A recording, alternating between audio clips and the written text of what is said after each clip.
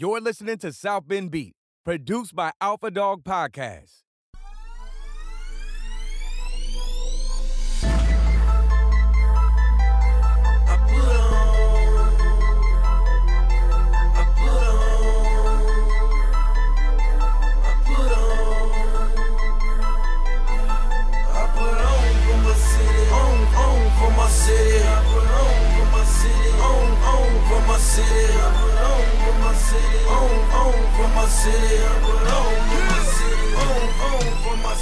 When they see me off in traffic, they say Jeezy on some other shit.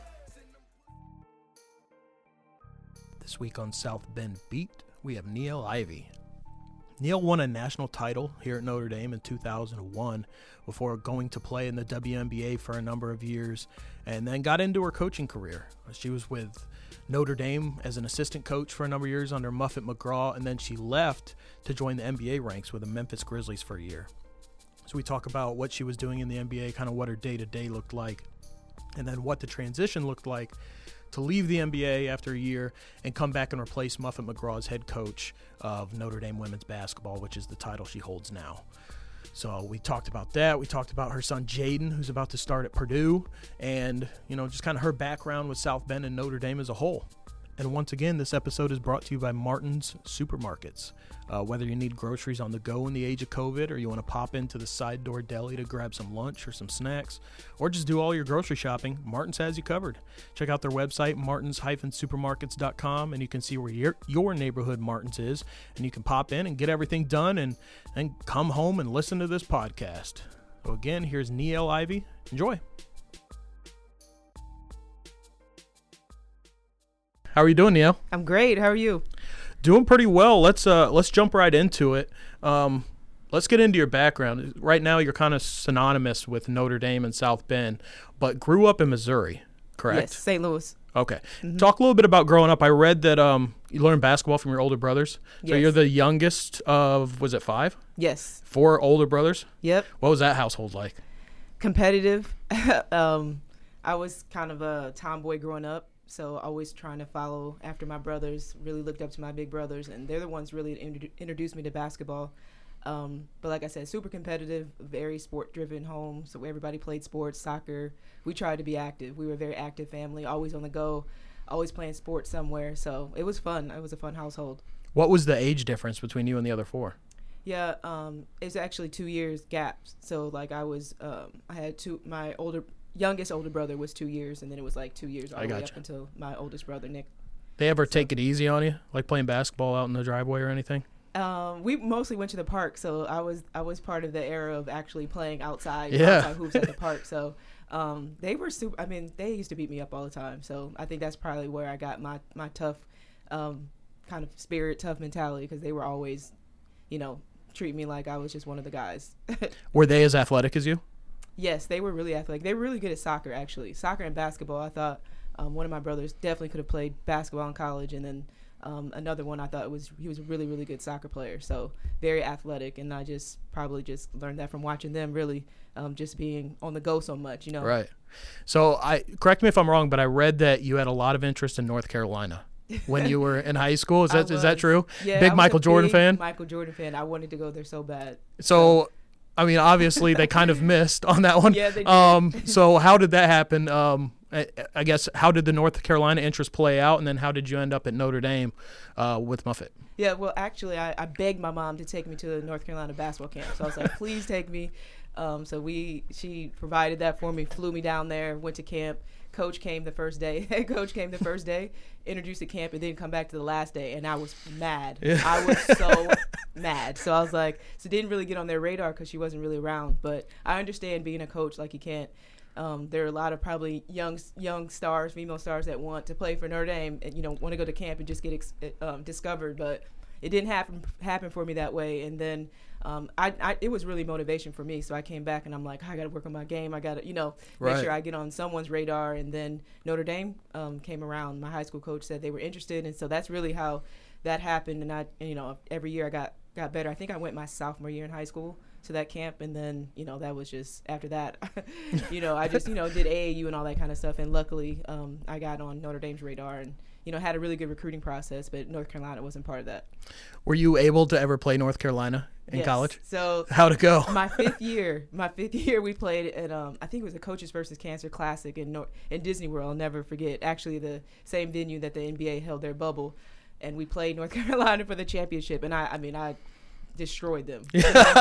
I dropped probably like 20 that game, so I was just like, it was. So like you didn't vindication forget. for me. You didn't forget. I did not forget. I was so excited to play them.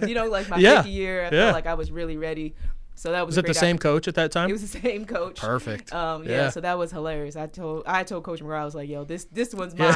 Don't worry about this one. I got it. So now that you're a head coach, are you going to be conscious about situations like that where at camp where you had the experience, so maybe you'll try to be more present if time allows? Absolutely. Yeah. I mean, that was devastating for me as a player. So I feel like I'm very conscious about that, even as an assistant coach, just making sure you're around. And Coach McGraw was like that. She was always like, in our camps, make sure you're visible. I want them to know that that we're really paying attention. You're not just there just to be babysat. Like it's a lot of growth and mentorship, even in camp. So I'm definitely aware of that because of how I felt. So I want to talk about the national title run. The question, I'm trying to come up with questions that maybe you don't get asked on that as often.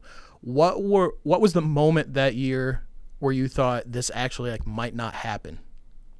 In 2001? Yeah. I always felt like it was going to happen.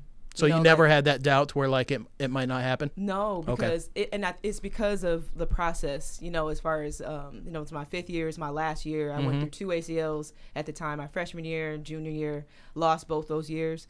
And so for me, I was like, this is it for me. So I was like, I got to go out on top. I felt like I've been through so much adversity that this was the year for me to do it. And then when I found out that it was in St. Louis, in my hometown, it was just, even more motivation for me to get there. I was really locked in, and I think just from the maturity of what I've been through, and it was a great, we had a very veteran team. I felt like we had all the pieces, point guard, great 3-point shooter, Alicia Ratai, and the best center in the country with Ruth Riley. So I just felt like, this is the year we're going to do it. So I really had a lot of confidence. I think it was because of what I went through so much that by that time I really exuded a lot of confidence that year. So I definitely can say that I thought this was the year. What was the ticket situation in St. Louis for you? Oh my gosh, it was so bad.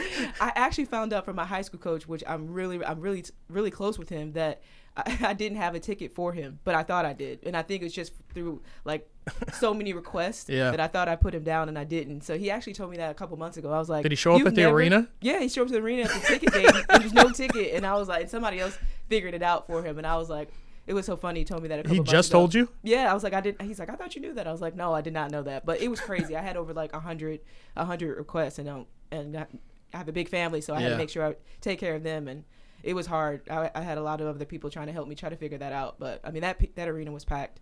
Yeah. So once you finished playing, was there ever a thought of jumping right into coaching, or did you know it was going to be the WNBA? I knew it was going to be WNBA. I mean, that was my goal. I wanted to play professionally. I thought, if I didn't get, at that point, I knew I was going to be drafted in the WNBA. They kind of tell you where you're going to be in the mock draft or whatever. But that was my dream. I wanted to play in the WNBA so bad. I looked up to Cynthia Cooper, Lisa Leslie, Dawn Staley, all those greats in the women's game. And so that was my goal. So that was super exciting for me to fulfill that dream. What were a couple of the highlights of those WNBA years? You were in an era where there was a lot of talent in the WNBA, just a lot. There were a couple things stand out. I think because my rookie year, I started my rookie year, so that was huge. And I never thought at that time that I would be able to be the starting point guard for that team. And it was in Indiana, so the fact that I got drafted to be kind of my second home, I had a lot of family there. A lot of Notre Dame fans there, so that was something that was big for me to be able to start. Coming out the first game to be the starting point guard. That was amazing for me. But honestly, my biggest goal or my biggest accomplishment was having my son, because I had him after my rookie season. So something I wasn't expecting to do, but it was something that just kind of fulfilled my purpose. It was something my life kind of went in a different direction, but it was something super positive for me. So that was another highlight of my WNBA career outside of being on the court, just to have him, have my son with me. And we're going to get to your son later. We have a couple questions about that. So if I'm not mistaken, it was WNBA to Xavier Is that where you went? So how did that come about? That was as a grad assistant, right? Yes. So how did that opportunity arise? Well, I had 2 surgeries at Notre Dame, and then I had another knee surgery. I think it was my fifth year in the WNBA, and I felt like that season, the off season, I was like, I don't think I'll be able to go overseas. I'm in rehabbing, and Kevin McGuff, who was one of the position coaches here at Notre Dame, is the head coach there, and he said, why don't you come here to Xavier? I'll create a position. It was almost like an internship. And, you can just see if you like coaching. Just get opportunity to work out, get in shape and rehab, then you can go overseas and play. So I was like, okay. And so then I went there, and then that kind of changed everything for me, because I actually fell in love with coaching. And because I wasn't on the court with them and not a full-time assistant, I got a chance to kind of see everything on the behind the scenes, And that's where I kind of fell in love with coaching and just the relationships, being around the game still. That's where kind of my focus kind of geared towards, having that experience at Xavier. And then, my knee really didn't heal properly, or, I felt like I was really banged up. And so I was like, you know what, I might have to just, retire. And I feel like this would be a easy avenue for me to kind of transition to. Was there any parts in those early days of Xavier where you're like, man, what did I get into? Or was it did you know that it was your calling right off the bat? I didn't know it was my calling right off the bat. But I felt like this is something I really enjoy doing. But again, like as an intern, I didn't get a chance to be on the court. I wasn't making all the decisions. I wasn't like going on the road recruiting. So that part of it, I didn't really realize. I just really liked the relationship part. I really liked being around the team. I liked that aspect of it. I always felt like that was my strength, just having relationships and having that bond, sharing a bond with teammates and players. And I feel like that's where I was like, okay, I really like this part of it. I want to coach, and because being an intern, there's some certain things you're not allowed to do. And that just made me want to do it. Just hungry to do them all the more. To do it. Yeah. I'm like watching the coaches like, I can see myself doing this. And then, so that's kind of where my passion started to grow, I guess you could say. So how did the transition come from Xavier to Notre Dame? I imagine that was a dream come true. Dream come true. Yeah. So Coach McGraw gave me a call after Coach Queese Washington left to become the head coach at Penn State. So she called me. She was like, there's an opening. I'm looking for a point guard position coach. I think you would be great for the position. What do you think about coming to interview? I'm like, absolutely. My first coaching Next thing smoking, I'm out there. Yeah. At Notre Dame, I'm like, yes. So I was like, this was my opportunity. I just felt like, because I was praying about it, like, this is my opportunity. So I went out. She hired me that weekend. Hired me on the spot. So she knew what Were she you wanted. expecting that? No, I was not expecting that. She brought in, I think, 2 other candidates before me, and so I was the 3rd candidate. And then she was just like, well, at the end, how she always does, I want to offer you a position. I'm like, are you serious? So I did not know that was going to happen, but I was so happy. I was so fortunate. I'm blessed to be able to say that, Coach gave me my opportunity before not having any experience. So sometimes breaking into this profession, a lot of people will say, you need experience, but she gave me that opportunity. So I'll always be grateful for her. So those years before you left to go to the Grizzlies, you kind of rose the ranks to be one of the top assistant coaches in the country. And then I imagine what was maybe a difficult decision to leave to go make the jump to the NBA. What all went into that decision, and did you have any back and forth, or was it just you couldn't say no to that opportunity? A lot of back and forth. A lot went into that decision because, like you said, that was really, really hard for me. I was just in a great, comfortable place here at Notre Dame, coming off a lot of success. I felt like I was really growing. When I got the email, I couldn't believe it. So I got the email, and it was from the the GM, and I just honestly assumed that it was something about like a coaching clinic or something that. That they wanted to talk about offense, and so I was like, okay, I'll email them back in like a week or whatever. Yeah. Well, not a week, but I'll email them back, And then so I emailed them back, and then they were like, we'll set up a call. I'm like, okay. So when he called, I was like, he said he wanted to, would I be interested in the assistant coach position? I'm like, for the Grizzlies? Like, for you guys? Like, I couldn't believe it. And so through me, I just could not believe it. So I talked to Coach Moran. She's like, her first reaction, like, you got to go. And I was like, are you serious? Because I'm thinking like, this is home for me. At this time, did you have any idea on Muffet's timeline at this point? Okay. I knew that it was it'd be like 5 years or something like that. Okay. Like they kind of, after each year, I think the last 2 years, she kind of mentioned like at some point, like she'll just throw some nuggets in, like, I want you to take over. Eventually, you got it. I'm like, yeah, okay. She said it so nonchalantly that I never really took her seriously on it. But, and so when Coach McGraw, she like gave me her blessing, and I was just like, she's like, you need to pursue this. She's like, just go out there and see, go to do the interview and just see what happens. She's like, that'd be a great opportunity for you. I'm like, wow, so it kind of shifted my thoughts, because initially it's like, I love Notre Dame. I know that eventually I want to be a head coach on the women's side. So, why would I leave? So that's kind of where my whole thought process was when that opportunity presented itself. And then when I interviewed, I was like, okay, it's just competitive. You want to do a great job. I was, researching about the newly appointed head coach, Taylor Jenkins there, and the team, John Morant, everybody. And then I got really excited about the opportunity. I was excited from the beginning, but it was more of a shock initially. And then when they offered me the position, it took me a month to decide, because. Did you get offered in the room again? No, I wish I got offered in the room. No, they took like 4 days, like 3 days. Like I went out there on a Tuesday and they offered it to me on a Friday. And, I was just I couldn't believe it, because I'm like, they were okay. cool with you taking your time to make that decision? That made me real. And I told him, I was like, it's a family decision, number one. I got to make sure it's great for my son. He was headed to his senior year.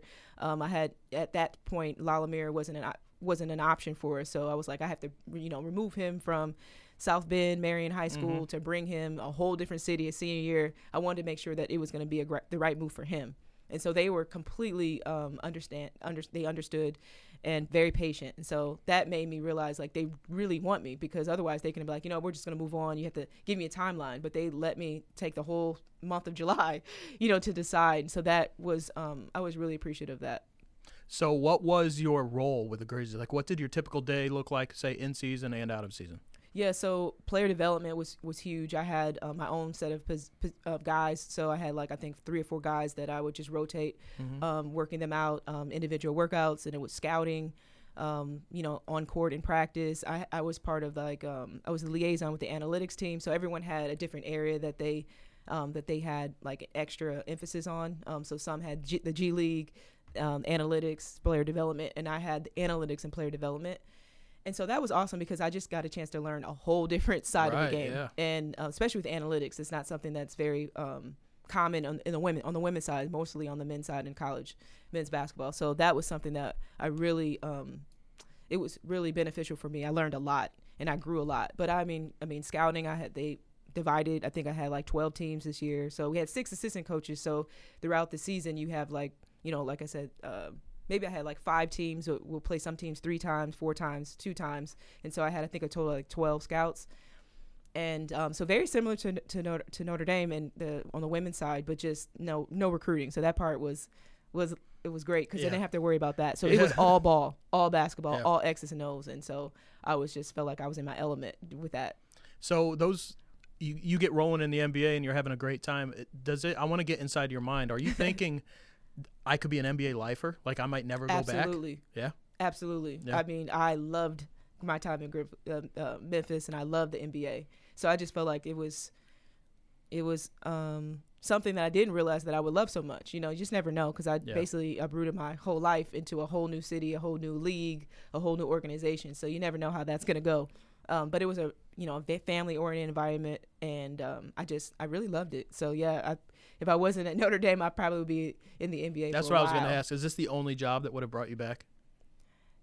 Notre Dame for sure, and then maybe one other place. Yeah. But Notre Dame for sure is the only place that would break. What about the city of Memphis? Did you like that? I love good the barbecue. Great barbecue. Yeah. I went to a mini barbecue joints. Like, I was like, the first thing, like, you got to go to this spot, go to this spot. So I was like, okay, I'm gonna gain a lot of weight. So let me just slow down. Maybe do barbecue once a month, because then every time you have a family that comes up to visit, barbecue. Oh, we heard Central Barbecue's the best barbecue. Yeah. So, but yeah, the food was great, the culture was great, the people were amazing. It's my first time living in the South, and so it was just that whole Southern charm. It was awesome.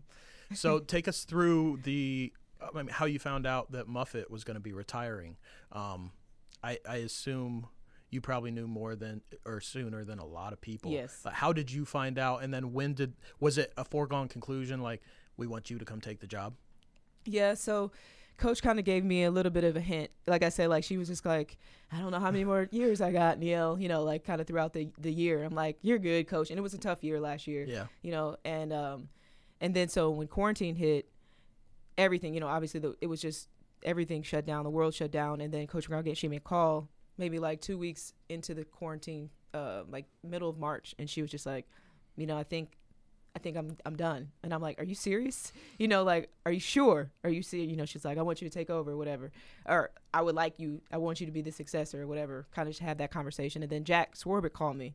And he was the one that really obviously offered me the position. And it got real. He got real. So, like she initially told me like, I think this is it. And then Jack calls me. And so then I'm like, oh my God, you know, could not believe it. I was like, is she really done? Like, I'm like asking him, like, is she, you know, really done? He's like, yes, you know, we want it. And I was just like, oh my gosh, I just had it. Like, I was, you know, probably cry. I know I cried, but I don't know if I cried on the phone with him. Got off the phone, like, you know, I was just, it was unbelievable. So this is a point of view you probably don't get off, and it's just me following along on Twitter. So I see Muffet retires.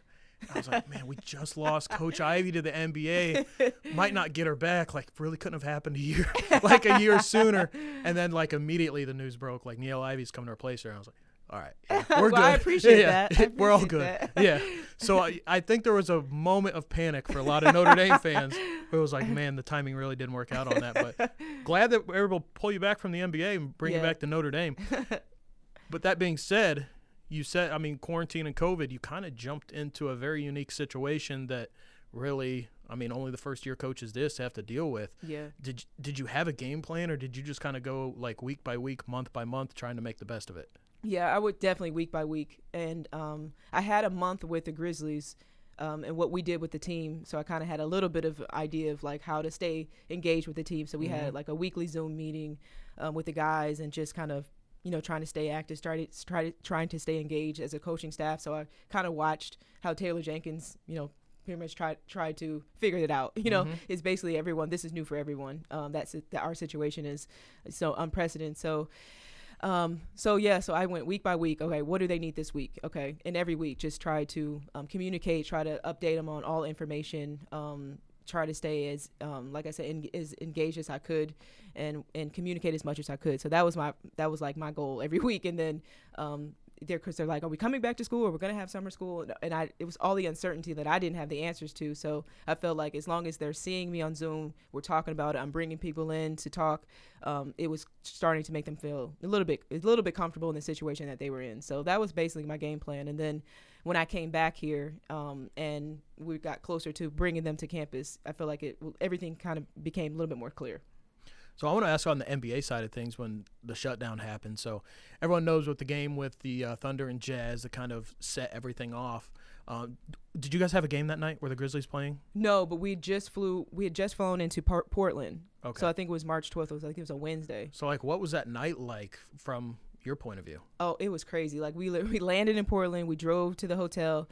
We had like a 2-hour break, and we were going to go like to the Nike store as a group, you know, and some of the guys came with us, more of the support staff and coaching staff.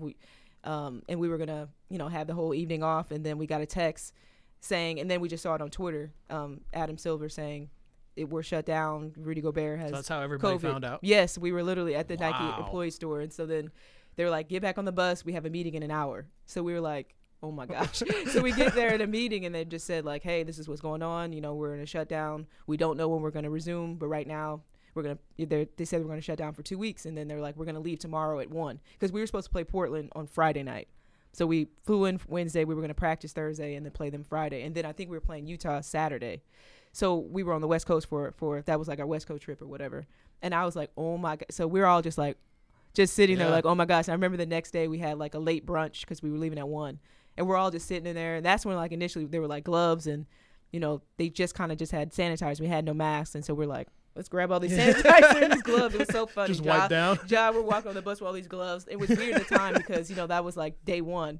And we were just like, well, we're going to have, you know, we're going to keep our hands steady. It was so funny. We're like, what is going on? So everybody was, you know, trying to, you know, we didn't know what to think. So we were all just kind of like trying to band together, trying to figure out what we were going to do and what it looks like, because that was unreal. So bringing it back to Notre Dame, I have a 2-part recruiting question. One, you gain the reputation of one of the best recruiters in the country.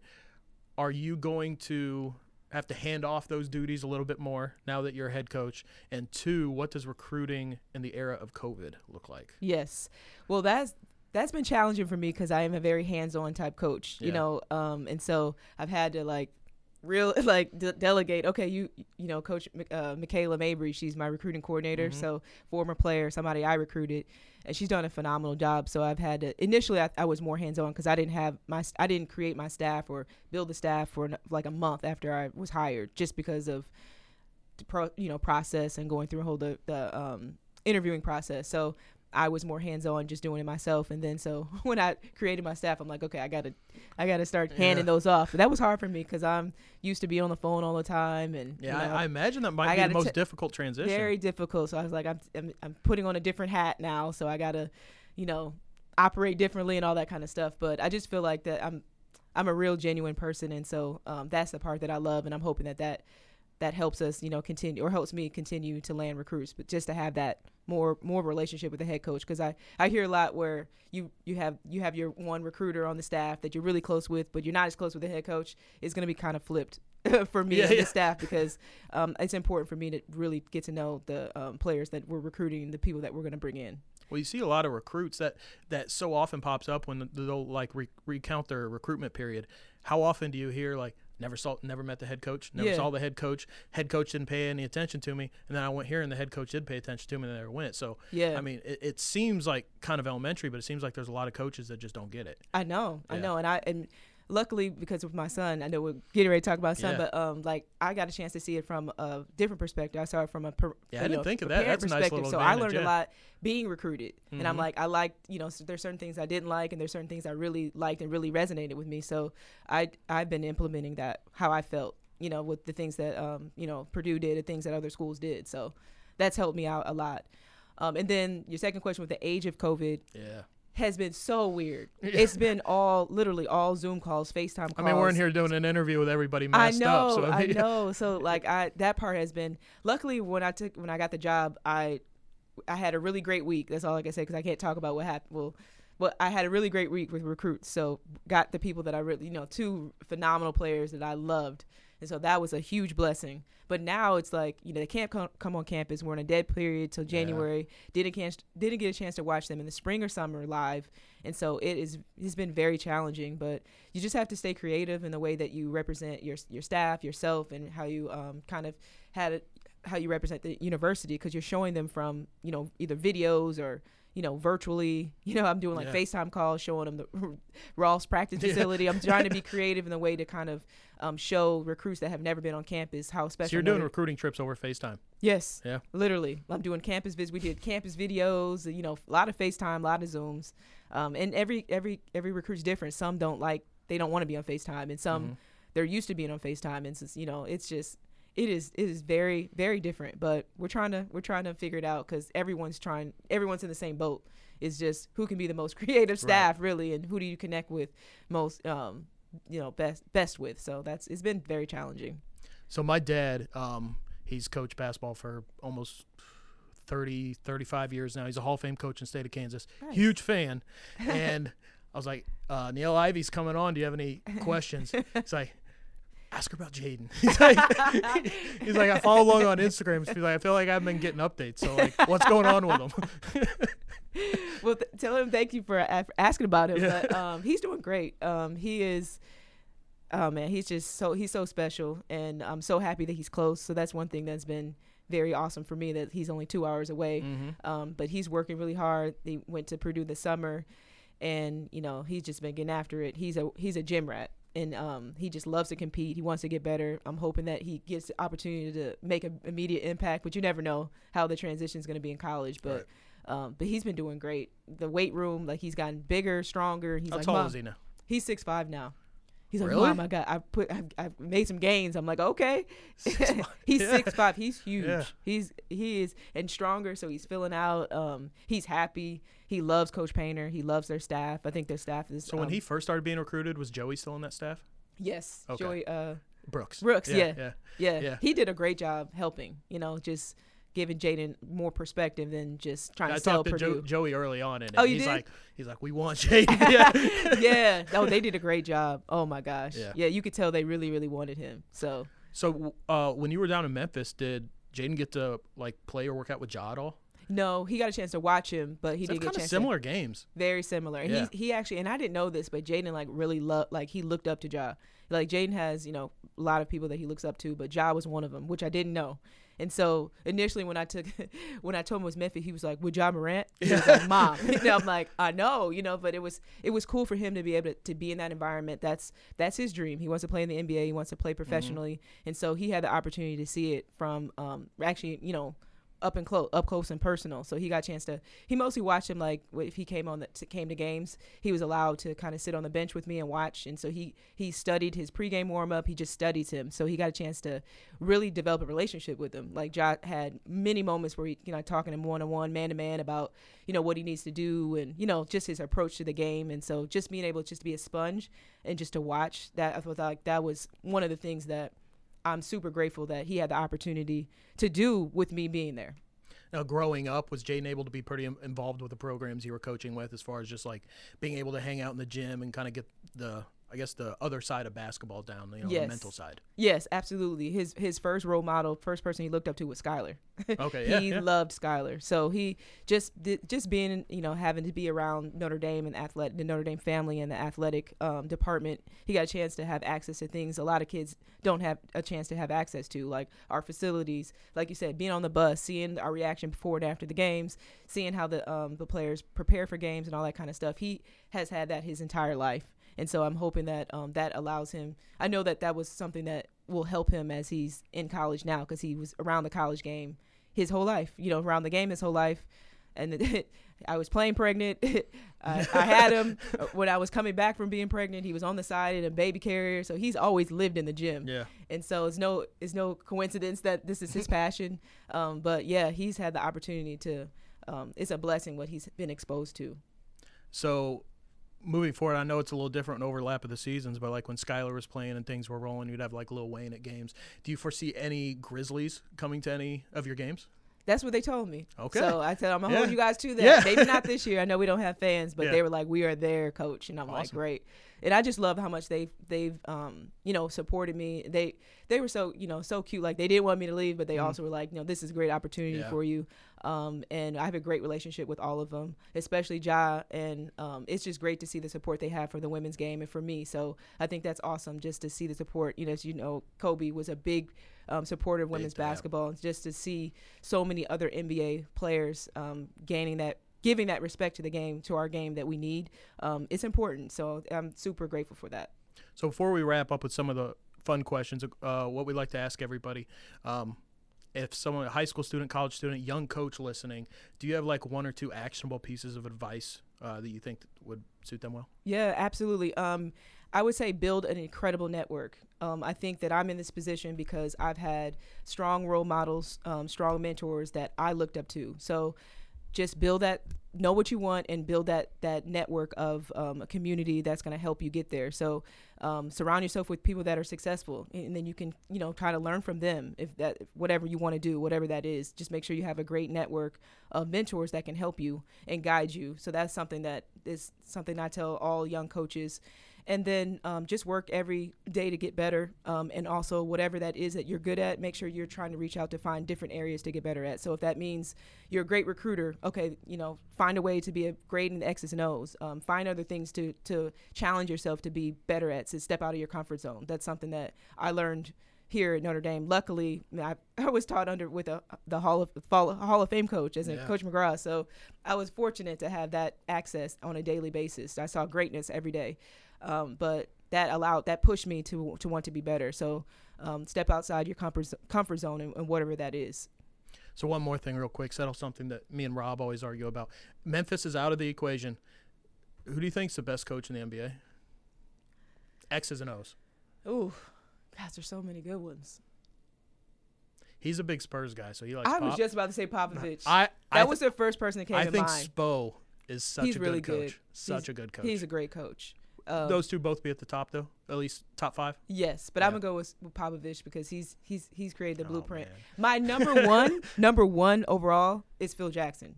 Yeah, there we go. That's number one overall. Overall, yeah. I've always been a fan. I always tell him, like, it's so tough to just round up talent and, like, not have it implode. Like it's such a skill to know. I Yeah. mean, you had Notre Dame teams that were just had so much talent, and there's only one ball. So Yeah. I mean, it's tough to manage egos and be able to manage just the mental side of things. So I think Phil did better than any coach in NBA history. Yeah, and just watching his story and learning from him is like he was a former player. Sometimes I just look up to that just from being a former player to be for him to become a Hall of Fame coach. I've loved his what he stands for, his philosophies. He was different, but for sure Popovich, as in current coach. She's saying that. And a lot of what I've learned in the NBA, a lot of coaches come in the Popovich system, the Spurs system. They've become super successful. Like the head coach of the head coach at the Grizzlies, Taylor Jenkins. He grew up where he was part of the Popovich Spurs organization. Pop tree? Yeah, the Pop tree. There's been a lot, so that just shows his impact in the NBA rankings, coaching rankings. All right, you want to answer a few fun questions before you get out of here? Yeah, sure. I didn't prep you on these, sorry, but I know I'm nervous.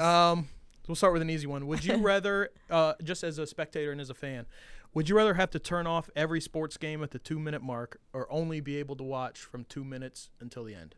2 minutes to the end. Okay, yeah, that's what VJ said too. Yeah, right, with no hesitation. Yes, I'm usually sleeping. I wake up. 2 minutes left. Can a guy use a gift card on a first date? No.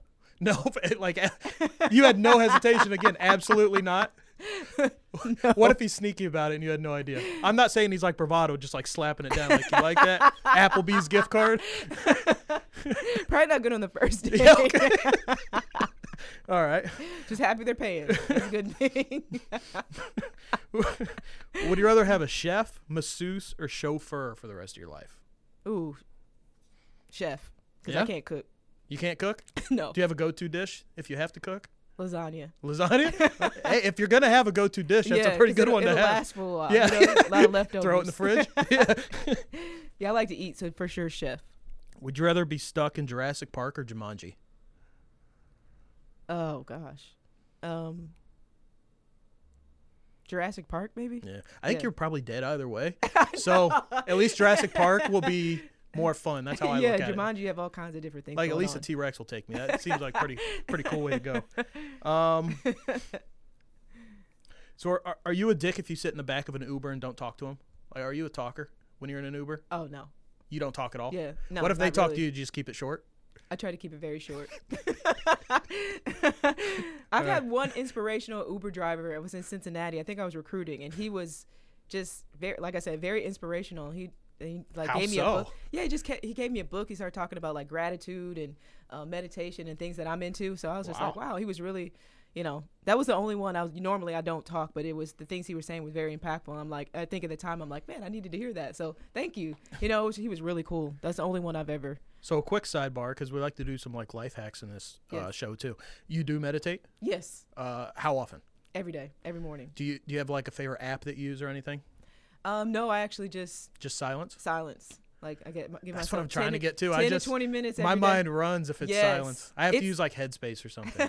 Yeah, and I know the Calm app. I Yeah. think I used that Yeah. before, but I think just with the high stress of coaching, being a mom, I implemented it maybe 6 years ago. I Found met with it- a it meditation helps quite a teacher. bit? Oh my gosh, yes. And that's making rounds in the NBA circles too, isn't it? Just Yes. like self-care as far whether it be sleep, meditation, whatever. Yes, absolutely. Mental health is huge, especially now in quarantine, and it's something that we talk about a lot with our student athletes in college because they're dealing with so much, and during this, I feel like that these stigma is pandemics. finally starting to shed a little bit on The what? mental, The stigma, around mental absolutely. health, and it's getting easier to speak up about it. Absolutely. And it always helps when big names do it. I know, I mean, even we've LeBron. seen I think LeBron was, Dak Prescott's done it recently. Kevin Love is a big advocate for it. So Yeah. I think it definitely helps, and then it will trickle down to college athletics, high school athletics, where previously it hasn't been. But yeah. I mean, getting back to the other side of things, do you think you could beat up Tom Cruise in a fight? Probably not. I don't know. I think you could. Maybe. He's I a don't little know. fella. I think you'd be okay. All right. So here's one we were debating before you came in. You get one free throw. If you make it, $1 million in cash. If you miss it, you can never text again. We're talking including recruiting. You can never text again. If I miss, If you miss, you can never text again. Are you taking the shot? Yes. You're still taking it? I'll call them. I can DM them.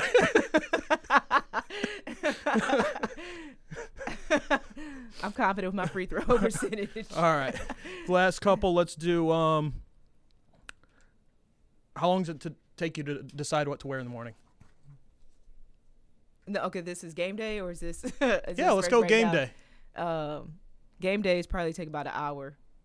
An hour? Yes. Okay. Yeah, and I'm thinking about. I'm trying to plan. I usually like planning out Do you ever what I wear want the to wear. same thing twice? Now that I think about it, you pretty much.